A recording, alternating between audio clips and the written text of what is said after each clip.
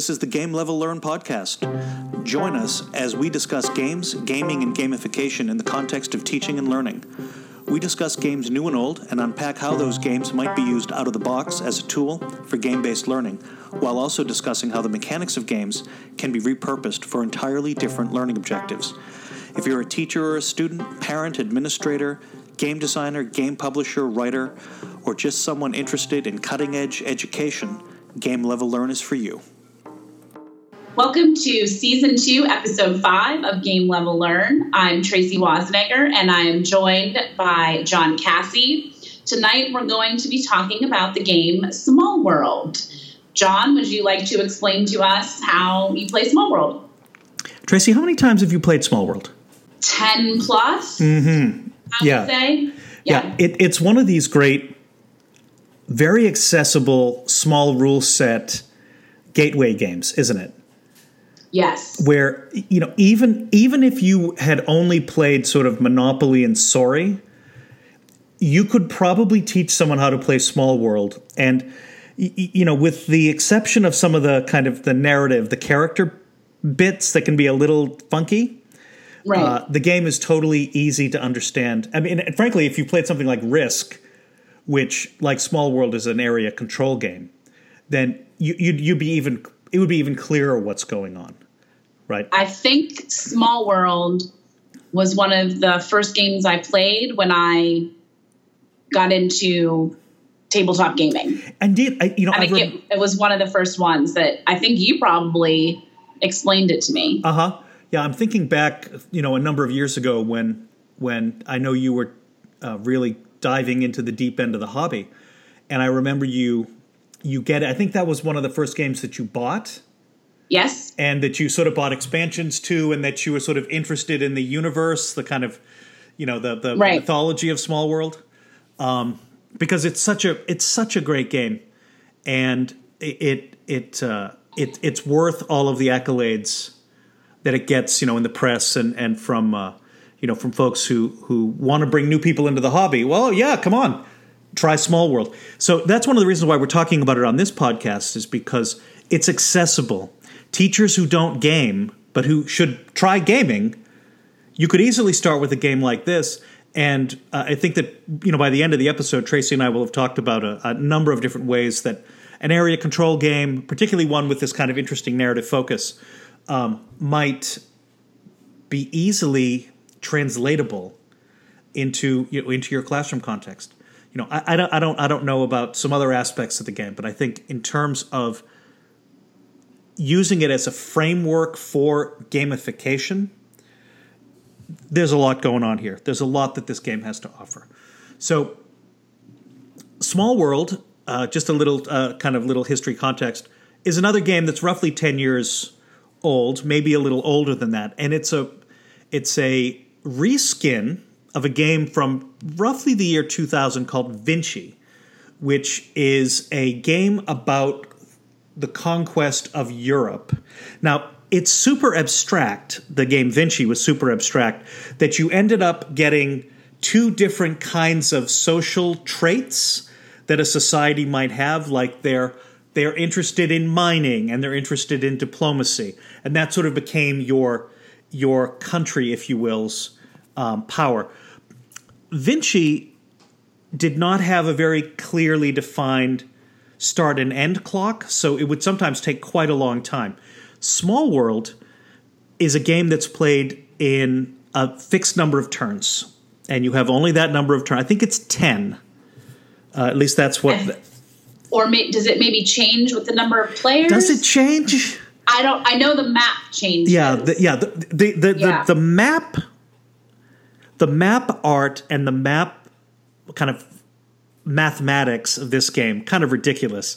That you have a bunch of maps, and a map for a 2-player game and a map for a 5-player game has exactly the right amount of space to create just the right amount of tension. It's a really well designed. The art is beautiful. It's very well designed. But you have a fixed number of rounds, and you have to get all the points you're going to get within that framework. And each time you play, you start with a particular combination of qualities that are based on essentially fantasy fairy tale races. Okay, so when you start the game, you're going to have a handful of combinations of an adjective and a fairy tale race, like farming, rat people, peace-loving, ghosts. Right. Right. Or whatever. There's a bazillion combinations, and many of them are like, oh, that combination's going to win me a lot of points, or that one's like, I have no idea how to even play that. Right. Right. But you've got a lot of narrative excitement in the way that these adjectives and fairy tale races intersect. So you've got a board, you've got it set up, you've got these races that you need to make a decision about. The first thing you do is decide, well, what do I want to be? Do I want to be bivouacking dwarves? Do I want to be underworld sorcerers? Whatever. Okay. So you pick your race, and you get a certain number of pieces, and the two qualities that you have tell you something about the way in which you're supposed to interact with other players, their pieces, and the rest of the board. On your turn, you gather up all of the excess pieces that you have from what you have placed on the board previously, and you move your pieces around the board with the intention of taking control of areas of the board that you think are going to earn you victory points, or that you hope will earn you the maximum amount of victory points that you can earn. The combat between races is very straightforward. If you have one more piece than the other person, they take all their pieces off, they lose one, and then they get to put anything extra back on the board when it's back to being their turn. You take your turn, the next person takes theirs, and so on and so on. You score points at the end of every single one of your own turns. So, when you've done the best you can do, you score the most points that you can score, and then it goes around and around. Now, two things about Small World that are particularly interesting. The first are these character combinations. And Small World, they published dozens more of them. So the fantasy races get even more. In the expansions, there are more fantasy races, more adjectives. Right. And we didn't quite say this at the beginning. And we've played so many times, we can imagine it. You randomly align the adjective with the fantasy race. Right. So you don't always have the same combination. Rat people are not always the same type of rat people. Right. Because you're mixing up all the tiles and then sticking these two combinations together. And, sometimes you're really lucky and you get the perfect adjective with the perfect fantasy race. And then another time you get some sort of wacky combination. Right. Which may itself generate a huge number of points. You just don't know yet. It doesn't seem to fit, but yet it generates a lot of points, right? So you've got, like Tracy said, you've got these kind of randomly determined qualities that give you a direction, a kind of sense of narrative. What am I supposed to be doing? Oh, I see. I really care about coastal provinces, or I really care about the lake. Most people can't even go into the lake, but maybe you can. And by virtue of that, you're going to take control of that. And that's an area on the board that you're going to be able to do something with that, that other people can't do.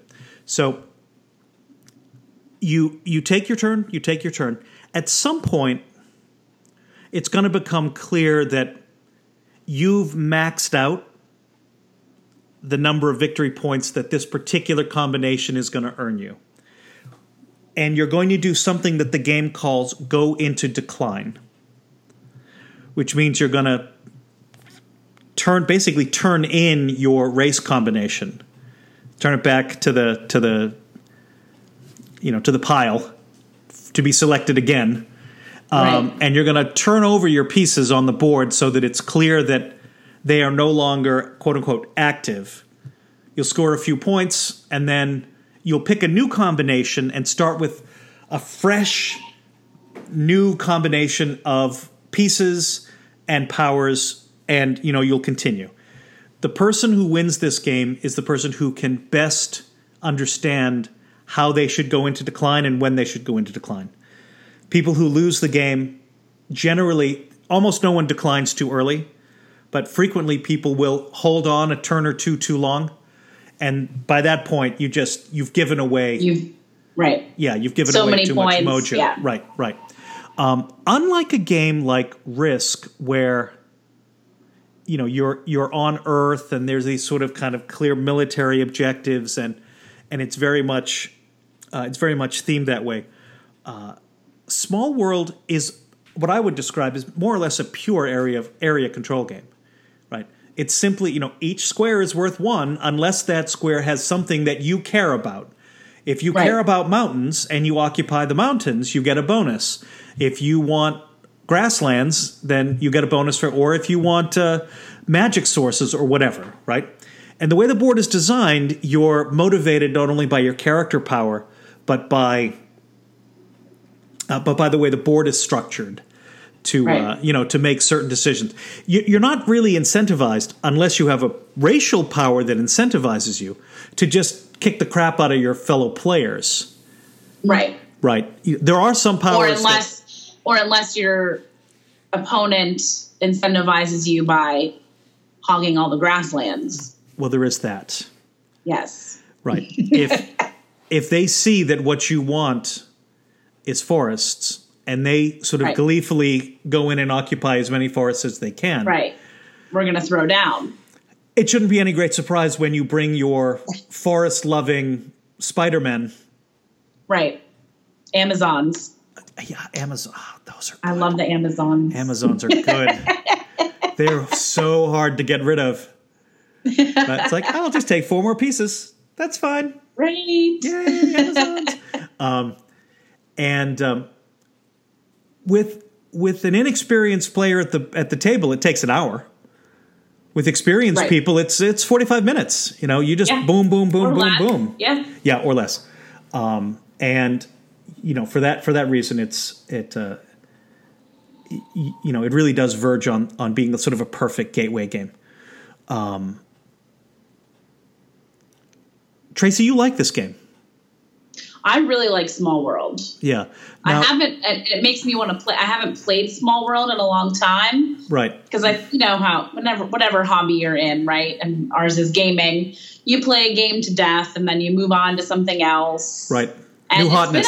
It's been a couple years since I've played Small World. Right. So I think I might take it to my gaming meetup in 2 weeks and see if I can get someone to play with me. Nice. So over the summer, I did some traveling with the family of a former student of mine. He's now in his 30s, and he has young kids of his own.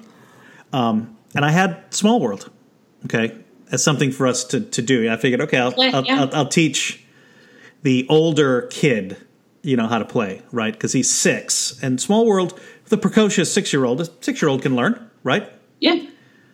Okay. So we're playing the 2-player version, right? Utterly spanked, utterly crushed me. Right. It was like the worst rope-a-dope. It's one thing to lose to a 6-year-old. Right. But to lose by 15 points, it's ridiculous.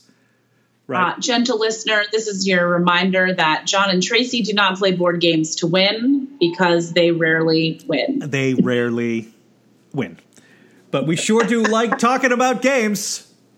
I can't wait to play another game with a 6-year-old who's going to crush me like there's nobody's business. He's a nice kid, but really? Yeah. Come on. What about your elders, in any case? What are some things that we can take from Small World into the classroom? Okay. So, we've talked about the two ways that you do this, right? If you do game-based learning, in which you play the game right out of the box for whatever merits it has. And then gamification, where you use the engine of the game, where you use the framework and structure of the game. and sort of do something with that framework or structure. Now, in terms of game-based learning, I don't think there's a lot there. Okay, and that's just me. I would agree. Okay. Yeah. I think maybe for younger kids to teach them about, why people would move to different places or something like that. But I think there's better games to do that. Yeah. I think there's better ways to do that with younger kids. I mean, to be very direct about it, if you wanted to use the small world mechanic as a tool of game-based learning, just go find an old copy of Vinci, which will simulate the sort of arrival of different kinds of Iron Age people to Europe. And in that regard, it does a fine job. I think I might not play the game, but I might take the fantasy race adjective character development system out and have students interact with that. Okay? If you were in a creative writing class. That's what I was going to say. It would be great starting off points for a creative writing class, or, to imagine, why these zombies are peace-loving, or what does a zombie that's peace-loving even look like? Right. Something like that, right? Right. But I think unlike many of the other games that we've talked about this season, I don't see myself using it. I would agree. Yeah. I mean, where would you use it? You use it in a game design class. Sure. Right? To teach about area control and. Yeah, you might use it in a class where you're trying to understand something about kind of mathematics and probabilities and things of that sort. You should show the board or something like. I don't think I'd play the game though. Right. No. So now, having said that, gamification. Right now, gamification. I think you've got a lot more. You got a lot more substance. Okay, area control games are interesting because what do? They incentivize certain kinds of behavior, certain kinds of conflict, certain kinds of relationships between players based on the stuff of the board. Okay? Right. And if things are scarce, that generates more interesting conflict. Okay? Or more interesting kind of relationships. Okay? Now, I think if you think about it as a tool of learning history, it's almost self-evident how this would work. Okay? You've got various resources. They might be political. They might be military. They might be actual resources. Steel, iron, blah blah blah. Right. But they're actual physical things that you want to gather and you want to own. Okay. And if you control certain combinations of territories, you can then do things that other players can't do because they don't have access to them, right? Wanting to have access to the things that you care about would lead to kind of conflict. That's what a lot of war is about, right? Right. The competition for a resource or. Exactly. So you could imagine a teacher saying, let's look at the history of the Middle East from the perspective of water. Okay, you've got Israelis, you've got Jordanians, you've got Palestinians, you've got Syrians,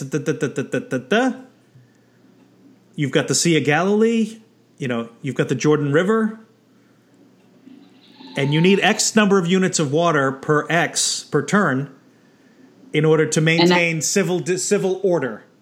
Right, and how are the different groups interacting? Exactly. Over that conflict. Right. Yeah. What does control look like? How do you manage that? Can you build dams? Stuff like that. Right. Right. You think about in the American Civil War, one of the things that made the difference between the North winning and the South winning was who had the industrial capacity and who had the ability to move steel and coal, et cetera, around their part of the country. And in the north, that far many more railroads and a lot more resources that you could get access to, right? So if you wanted to simulate an understanding, like a different way of thinking about railroad games, right? If railroads are the are the thing that matter, it'd be very easy to construct an area control game where you are trying to get the things you need to build and maintain your railways. Most rail games don't do that, but that would be something that would be pretty interesting. I think about teaching colonialism. That's something that I don't think about very often. As a historian, I've thought about it a lot, right? Yes. So, you think about why would the British have spent so much of their energy in the 1800s conquering India? Because there's stuff there that's worth having. Right. Why Australia? Why New Zealand? Why South Africa? Why Eastern North America? And on and on and on, right? Because there's stuff that matters, right? So do you think you would maybe have students design their own map or game board that would have different sections of the board and what was there that made it worth controlling? Yes. And maybe some adjective and group name combinations of, who might be interested in controlling that area, and right? Things like that. Right. You might imagine a situation where you have different companies in say 18th century Britain with different motivations, right? The pillaging Virginia Company as opposed to the settling Virginia Company, right? Something like that, right?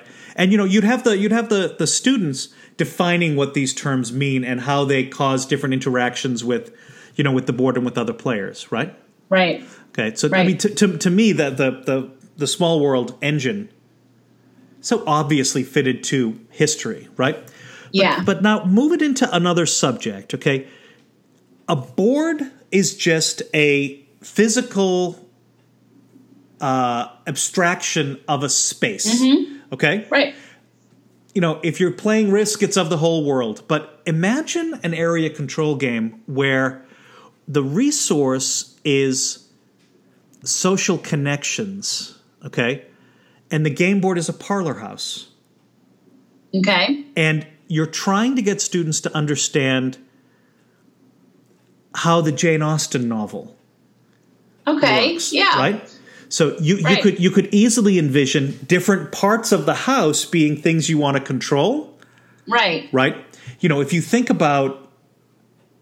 You could even imagine the map being different people. Totally. Right? That you would want to control in a piece of literature or... Right. Yeah. So and envision that, and you think about these kind of sort of British costume dramas. Well, everyone's trying to sort of be in right relation to everyone else, right? Right. So how do you do that? Well, maybe it's that you have the favors of the maids, right? Or that you control a parlor where the grandmother lives, right? Right. And so that gives you special access, right? And simply the point here is think about social relations. It's just something that can be controlled. Okay. Right. You and I have talked a lot because we both work in schools about the way that schools work as social kind of entities. Yeah. You think about the high status areas and low status areas of schools, right? Not hard to imagine an area control game that's about controlling high status areas. Right? It's true. Yeah. Right? It's true. Control 3 of the 8 high status areas at any one time and you win. Right. Okay. Well, who am I? I'm athletic nerds. What is that about? Right? Right. I'm popular band geeks. Okay. Yay! Right. So, but you see what I mean? That each of Yeah. these things are going to offer a different kind of thing, right? Right. Imagine it in a science classroom where what you're trying to do, and maybe you would do this under sort of time pressure because it might be a little bit more, is you've got a laboratory, simulated, of course, right?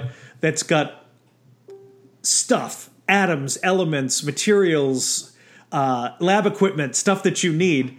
And you have to try to get control of those areas where that stuff is faster than your opponent so that you can assemble some kind of, So I modeled, for my AP Chemistry labs this year, Yep. I'm doing Choose Your Own Lab Adventure. Awesome.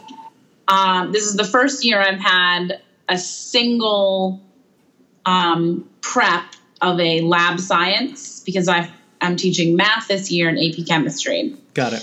So they have a matrix of labs they can choose from. Right. And in order to do this high-level lab, you have to have completed some lower-level labs that give you the background information you need, et cetera. Yeah. And things will be set up all year. But there's so you said a simulated lab, but mine's gonna be an actual lab. But there's not gonna be enough equipment for everyone to do Nice. lab X on every day. Right. So it's gonna be sort of by default a bit of area of control and good planning on their part to make sure that they're gonna have access to the equipment that they need. Totally. When That should they be want interesting. it. Yeah. Right. Yeah. Right. So by accident, I've sort of made an area of control Lab game. lab game. Right. Yeah. So really, folks, listeners, when you think about area control, you really are thinking about abstracted physical space. You're thinking about the kinds of people who want to control that space for whatever reason. They have goals, they have objectives. Who are these people and what are their goals? And then the physical and the board to some degree represents the arena of battle, as it were. Okay? And as long as you think about that arena of battle as something that isn't just about the military, it's about access to equipment, it's about access to social status, it's about access to cultural values, it's about access to the butler. Right. Right? All of those things can work together to make this a mechanic that looks just military, right? I mean, Risk is the classic model, right? But it's not the only model. And in fact, in some respects, it's probably not even the best model. I've never played Risk. Really? Really? Can I recommend it? That becomes the question. Yeah. As like a 14-year-old gamer, Yeah. Risk was pretty great. Yeah. But now we have Small World. Correct. And we have lots of other choices if you want sort of those military kinds of, Right. Look, a game like Risk is the same problem that all of those games of that sort of era have, in that it has a very dubious end condition. Right. And it has one of the most disagreeable of game design qualities, which is player elimination. Yeah. Right? So, your pals are in the middle of what's going to be a 4-hour game of Risk. That's great. And you've been eliminated. Right, but you've been eliminated after 30 minutes. Well, that's no fun. Right. Have a great day. Bye. Yeah. Right. When I think of area control games, they're often, they're often military games, right? Right. But if we were going to talk about some area control games that you might use out of the box, the one that comes straight away to mind is a game called 1960: The Making of the President. Okay. Which is a simulation of the Kennedy-Nixon election. So you can use it right out of the box in a history class. Exactly. US history class. Yep. Yeah. And it is it is one of the best. I pay a lot of attention to election simulators. It's something I'm really interested in. It is, it's an extremely well-made, tense game where, you can be ahead the entire game and lose it in the last 10 minutes, which is the last time I played it with my friend Sudro Brown. He and I, we were playing the game, and I started out turn one well ahead, right? I was like, oh, look, Kennedy's, that's pretty good, right? Right. And it just got worse for him as the game went on until, like, by turn 7, I was well into the mid 400s of electoral votes. We only need 270 to win. Yeah. Right. I was well into the 400s. And then piece by piece, death by tiny cut, he undid my whole lead. Right. And at the end of the game, he had 272 or 273 votes. It was so close. We kept counting because neither of us thought it is not possible. He could not have won after that. After being so far behind for so long. And yet he was, and that's, elections turn on small changes in small places, Right. And, as we know from our own recent historical experience, you don't need to win a popular vote to win an electoral victory. Right. You need to win those electoral votes. And that's, can I leverage my voters in very specific places? So, folks, if you like political games and you haven't played 1960, it was just republished. And so, go out there and, hurry up and get a copy. Tracy, any other thoughts on Area Control? Not on Area Control. I'm having a thought about how you select your adjective and fantasy race, but I think I might save that for a blog post. Got it. On Game Level Learn. Okay, there might be something that might be more teased out as a writing task. Right. Great. So look forward to that, everybody. Indeed, as we get back into the swing of the school year.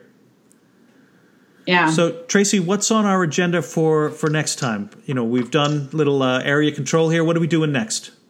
Next, we're going to talk about Spyfall. Oh, nice. Which, yes, is a pretty brilliant little game about communication and deduction. It's quite fun for everyone. Very easy to play. I'd say even easier probably than Small World to learn. But can be devilishly difficult to win. Devilishly difficult. But, the great thing about Spyfall is that each game takes, I think the rules say 8 minutes. Right. So, you can actually time the game. You can play longer if you want, but yeah. Right. So, so next time we'll explain Spyfall and talk about some deduction. Of the uses of it. Yeah. Yeah. Yep. Can't wait. Folks, if you want to reach out to us, we're at GameLevelLearn.com, of course, and we have an active face group page, Game Level Learn there. I'm John Cassie at Gmail. She is TL Wazenegger at Gmail. That will, of course, be in the show notes. And Tracy, I wish I was going to be around next Saturday to play some Small World with you. That's right. Small World. Yeah. If you're in Pittsburgh. Indeed. Come play Small World with us. Indeed. Yeah, if you're in Pittsburgh, join Tracy at her Meeple event at the local library. Right. And those of you who are not in Pittsburgh right now, John Con 2 is coming up soon, we hope. So so we'll do it then. Thanks, folks. And stay tuned for Spyfall.